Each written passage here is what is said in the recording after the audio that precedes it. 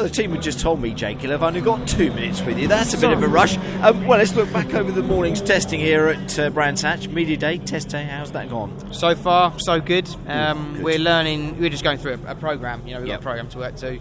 We're not here to go, set the fastest time. We're still a very new team.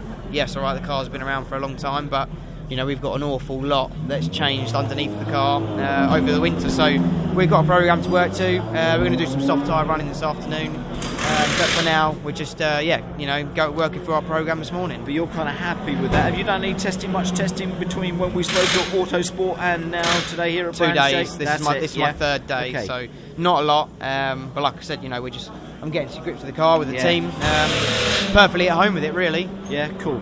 Feeling good as well mentally. Everyone says that's great preparation. You need to do it. You look in good shape. I'm very happy. Yeah, are you? And I think that's what matters at the moment, because as you know, previously I might not have been as happy. No. So it's nice to feel good again and to have a great team around me.